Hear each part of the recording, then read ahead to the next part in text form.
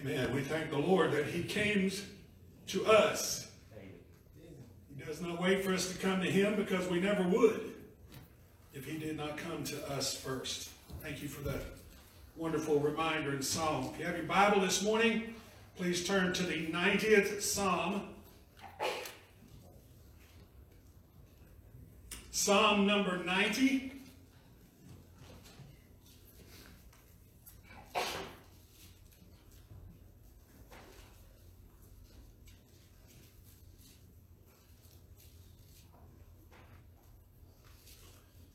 Psalm number 90, and we're going to be looking at verse 12, but we're not going to stay there. We're going to be doing sword drill this morning, looking at several different scriptures.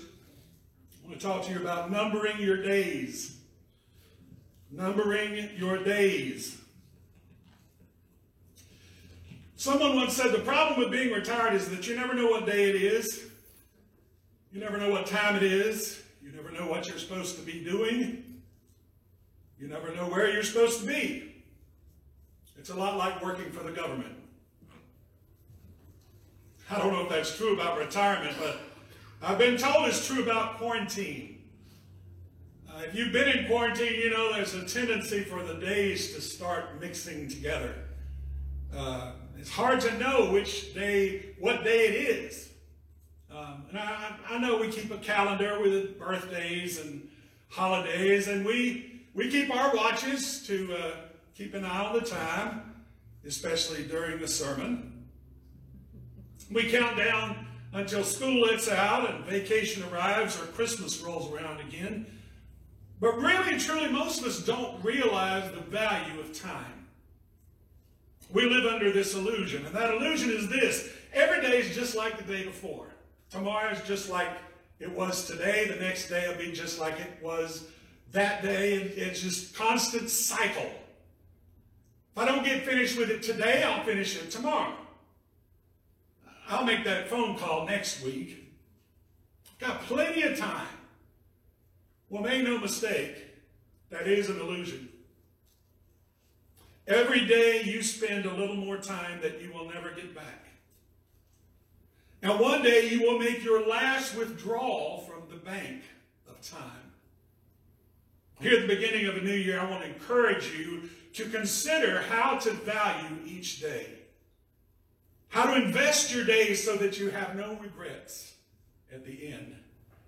And we will explore the scripture this morning to help us do this. And we'll begin in Psalm number 90 and verse number 12. Would you please stand with me? In honor of our Lord and of his precious holy word. This is the word of our God. So teach us to number our days, that we may gain a heart of wisdom. Would you pray with me? Father God, Lord of all our days, we praise you. We lift you up in our minds and hearts. We thank you for another year of life. We thank you for walking with us every single step of 2020. And we thank you for your promise that you will walk with us every day of 2021. Lord, forgive us the times we have doubted you, when we've let our pain or our problems blind us to your love and your presence. And today we commit ourselves to trust you with all our heart, to lean not on our own understanding, in all our ways to acknowledge you, and we believe that you will direct every step of our path. Now, Lord, we ask you to open our minds and hearts to hear the voice of your Spirit speak through the preaching of your word. So we pray in Jesus' precious name. Amen. This song of praise is by one of the giants of human history, a man named Moses. Moses lives to see a lot more days than you and I probably ever will. The Bible says that he leaves this world at the age of 120.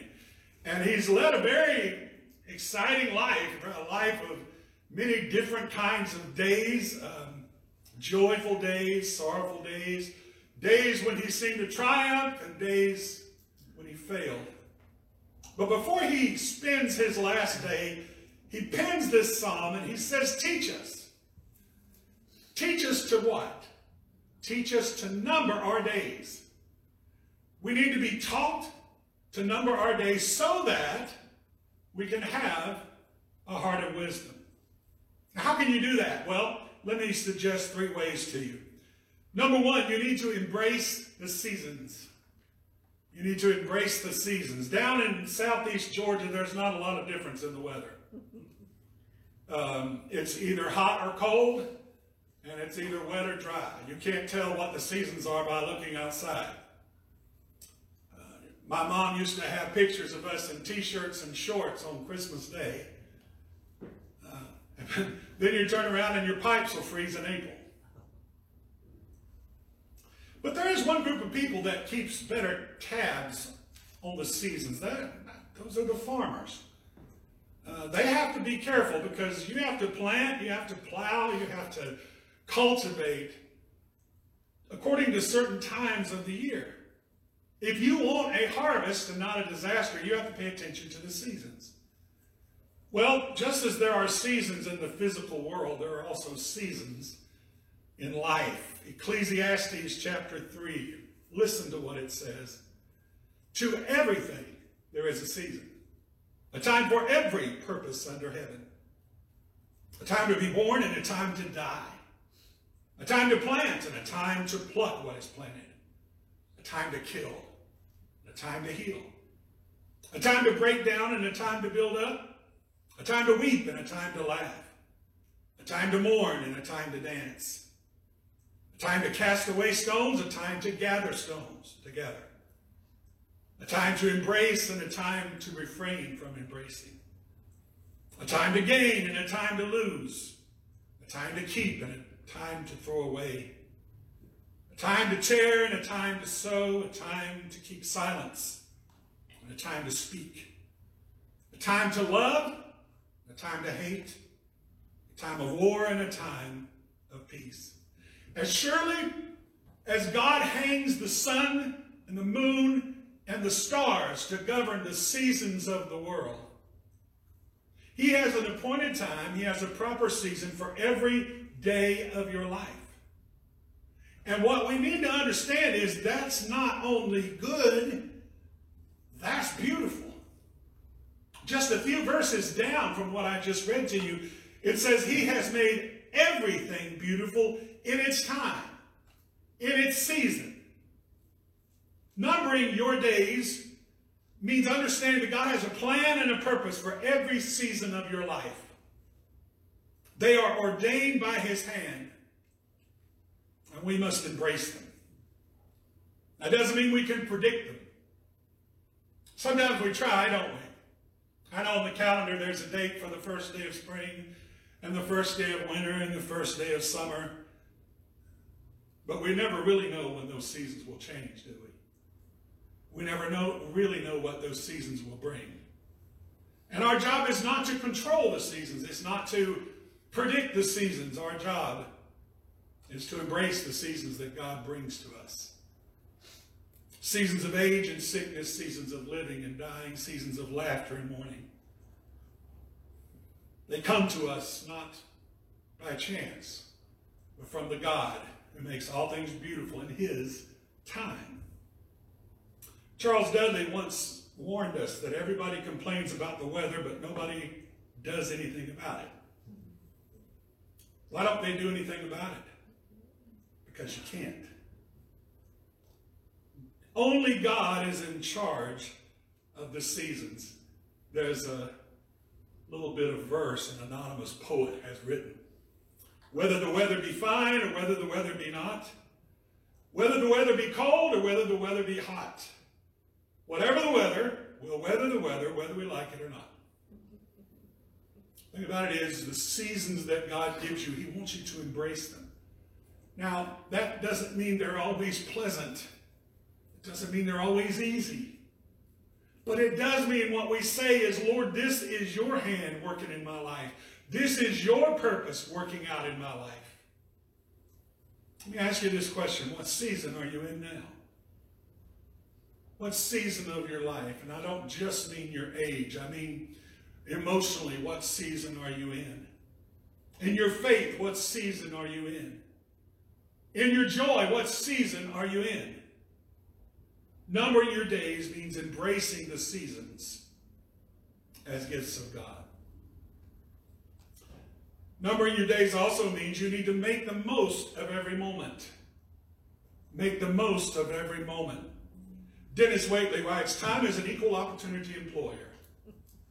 Each human being has exactly the same number of hours and minutes every day. Rich people cannot buy more hours. Scientists can't invent more minutes. You cannot save time to spend it on another day. But in spite of the time you've wasted in your past, you still have an entire tomorrow to spend wisely. The Bible puts it this way in Ephesians 5. See then that you walk circumspectly. It means carefully. It means thoughtfully. Not as fools, but as wise, redeeming the time. And it means making the most of every opportunity because the days are evil. Living carefully, living thoughtfully means you don't just spend your time, you invest your time. And you invest your time by beginning with what's most important. What is the first priority you ought to have for your time? It ought to be your time with God. When Jesus was asked what are the two great commandments, or what is the greatest commandment, he gave two. The first one says, you shall love the Lord your God with all your heart, with all your soul, with all your mind. That means when it comes to your schedule for how you're going to spend your time, he comes at the top. That means you are making time to pray. You are making time to read the Bible. You are making time to share the gospel. You are making time to gather at church. The problem is, we don't put him there, do we? We like to pray. I really would like to pray, but I'm just too busy. I really like to read the Bible, but I've got a lot of other things to do today. Preacher, you can count on me to come to church as long as there's nothing else going on. And yet, where do we expect God to put us in his priorities? We expect him to put us first, don't we? It is foolish to let other things keep you from making time for God. And second of all, you need to make time for people. The second of the greatest commandments is you shall love your neighbor as you love yourself. One of the things I've learned about buying appliances or vehicles or making major purchases is that they are not made to last. They are made to break down at a certain point. And you think I'm kidding, but it's the truth. They're made to break down at a certain point. You can almost time it. And when they break down, why do they break down at that point? Because you need to go buy another one, right?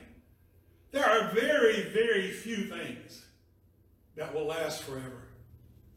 But one of them is people. People will live forever, either in heaven or in hell. They are too important not to take time for. And where do you start? Well, you start with your family. Your spouse needs you to take time with them. Your kids, your grandkids need you to take time for them. They need you to listen, to care, to set aside moments just for them. When my children were very small, I was kind of busy. I was pastoring a church and going to college full time. And so I tried to cut corners wherever I could. And so every night I would read them a story. And instead of reading a story to each one of them, I would read a story to all three. Let's get this over with all at once. Kill 3 birds with 1 stone. And so I would read them all three a story. And one night, the Lord kind of convicted me. He said, Mike, you really need to give them some time just then. And so I'll never forget one of my sons. Whenever I called him into the room by himself, and I said, I'm going to read you a story, buddy. He said, just me, Daddy? Just me? You're going to read just me a story? I didn't realize how much it meant to him. You need to make time for the people that are closest to you. You need to make time for your neighbor. Remember, Jesus told a parable about what we call a good Samaritan. Basically, the point of the parable was that your neighbor is whoever needs your help. You know what most of us do? Well, maybe not most of us, many of us. There are three people in that parable that see this man beside the road. Remember, there's a Levite and there's a priest. What do they do when they see the man? They go on the other side. Oh, I'm much too busy to get involved in this. I don't have time to be trying to help people in this condition. We pass by people all the time that need us. What does the Samaritan do? He shut down his schedule. He said, I'm going to stop and I'm going to be a neighbor to this person. Now, some of you may be saying to yourself, preacher, I would love to have time to do all those things, but I am just too busy. Don't raise your hand, but you've said that before, haven't you? I'm just too busy. Can I tell you something? You have put your finger on the problem. You are too busy. You are too busy doing other things. But you don't make time for what's most important. And the devil will make sure you stay busy. He'll fill your schedule and your calendar to overflowing. And at the end, you'll ask yourself, what did I do with my time? What did I do with my days? They're all gone. My relationship with God is about to crumble. My marriage and my family are about to fall apart. My stomach is full of ulcers. My heart is growing cold. God has given you plenty of time to do what he wants you to do. Listen, he has not given you time to do everything you want to do. He has not given you time to do everything everybody else wants you to do. But he has given you more than enough time to do what he wants you to do. That means you must manage your time. Jill Briscoe says, no one has any more time than you have. It is the discipline and stewardship of your time that is important. The management of time is the management of self. Therefore, if you manage time with God, he will manage you. Numbering your days means making the most of each moment, walking circumspectly, redeeming the time, making time for who and what is most important. And finally, numbering your days means that you live each day as if it were your last. Live each day as if it were your last. There's a question maybe you ask yourself. Here at the beginning of the year, a lot of people will do some planning, and they'll set some goals and decide what they want to happen, and they'll ask themselves, where will I be in 5 years? Where do I want to be in 5 years? Or you may be one of those adventuresome folks that says, well, where will I be in 10 years? Where will I be in 20 years? Where will I be in 50 years? The truth is, none of us knows where we'll be. But one thing I can tell you for absolute certain, you have an expiration date. You only have a limited number of tomorrows. The problem is you don't know how many. So how do you number your days? You live each day as if it could be your last. Which means you don't procrastinate. You don't put off what you need to do now. There were some researchers that felt like they had found a cure for procrastination, or at least some advice to help people with it. And this is what they said. Research suggests that if someone thinks of an upcoming deadline in terms of days rather than weeks, months, or years, the goal seems closer, and it spurs people to act quicker. In other words, when you realize you don't have forever to do what needs to be done, you do it while you have time. If today were your last day on earth, would you leave behind some unfinished business?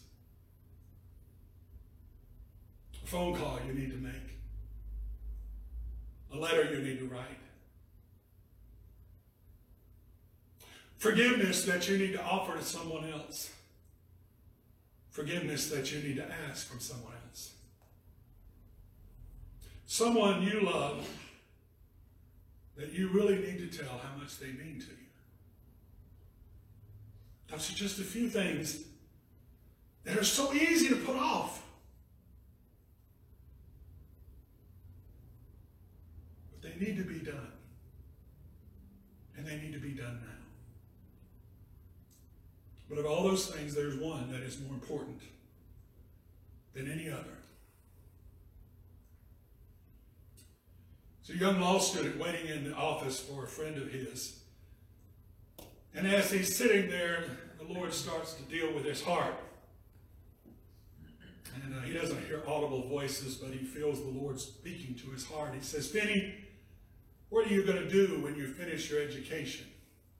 Well, put out a shingle, practice law. Then what? Well, I'll meet a young lady and we'll get married and have children and have a home. Then what? Well, I'll do my best to get rich. Then what?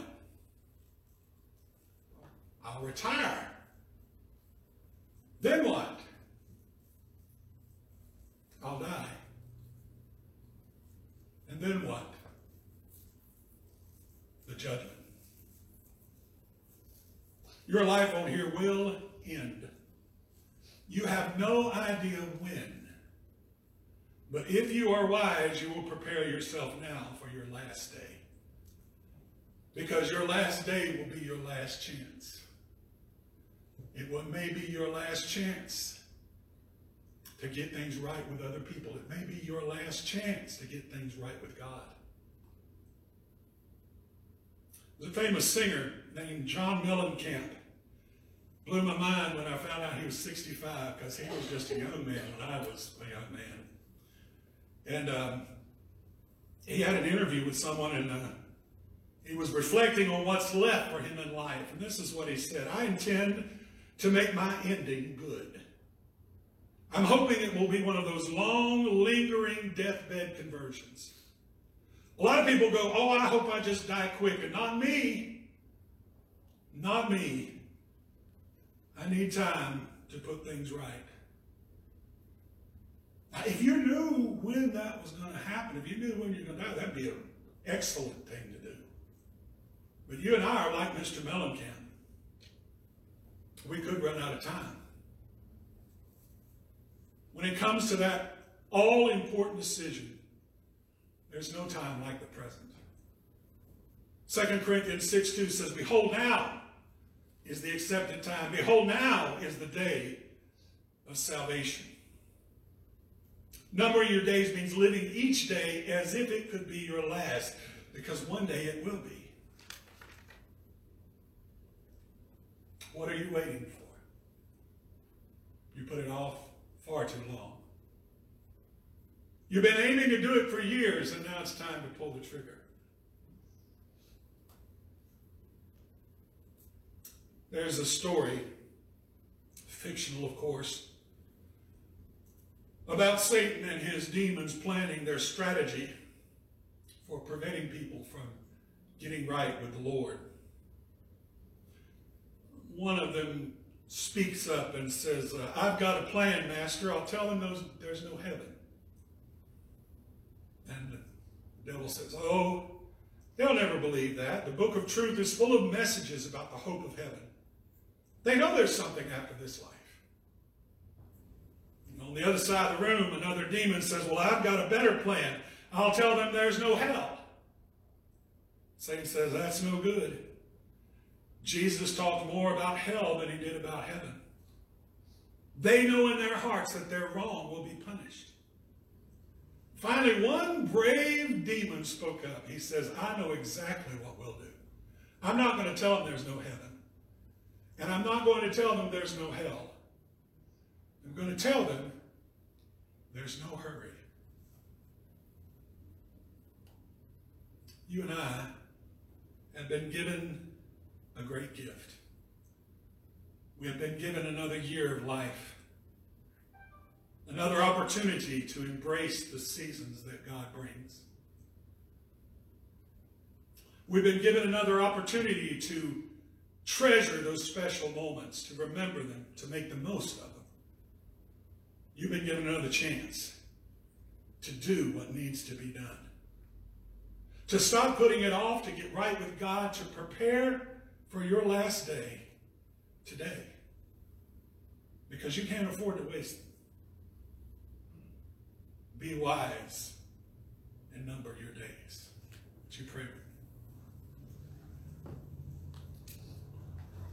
With every head bowed and every eye closed.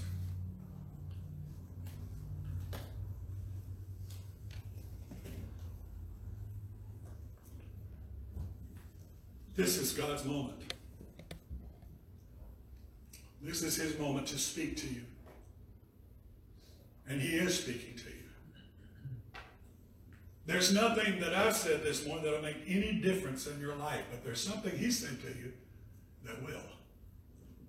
Something that he said to you means I need to do this. I need to change this. I put it off for far too long. But it's a decision you have to make. It's a choice that he leaves up to you. But if you make that choice, you will never regret it.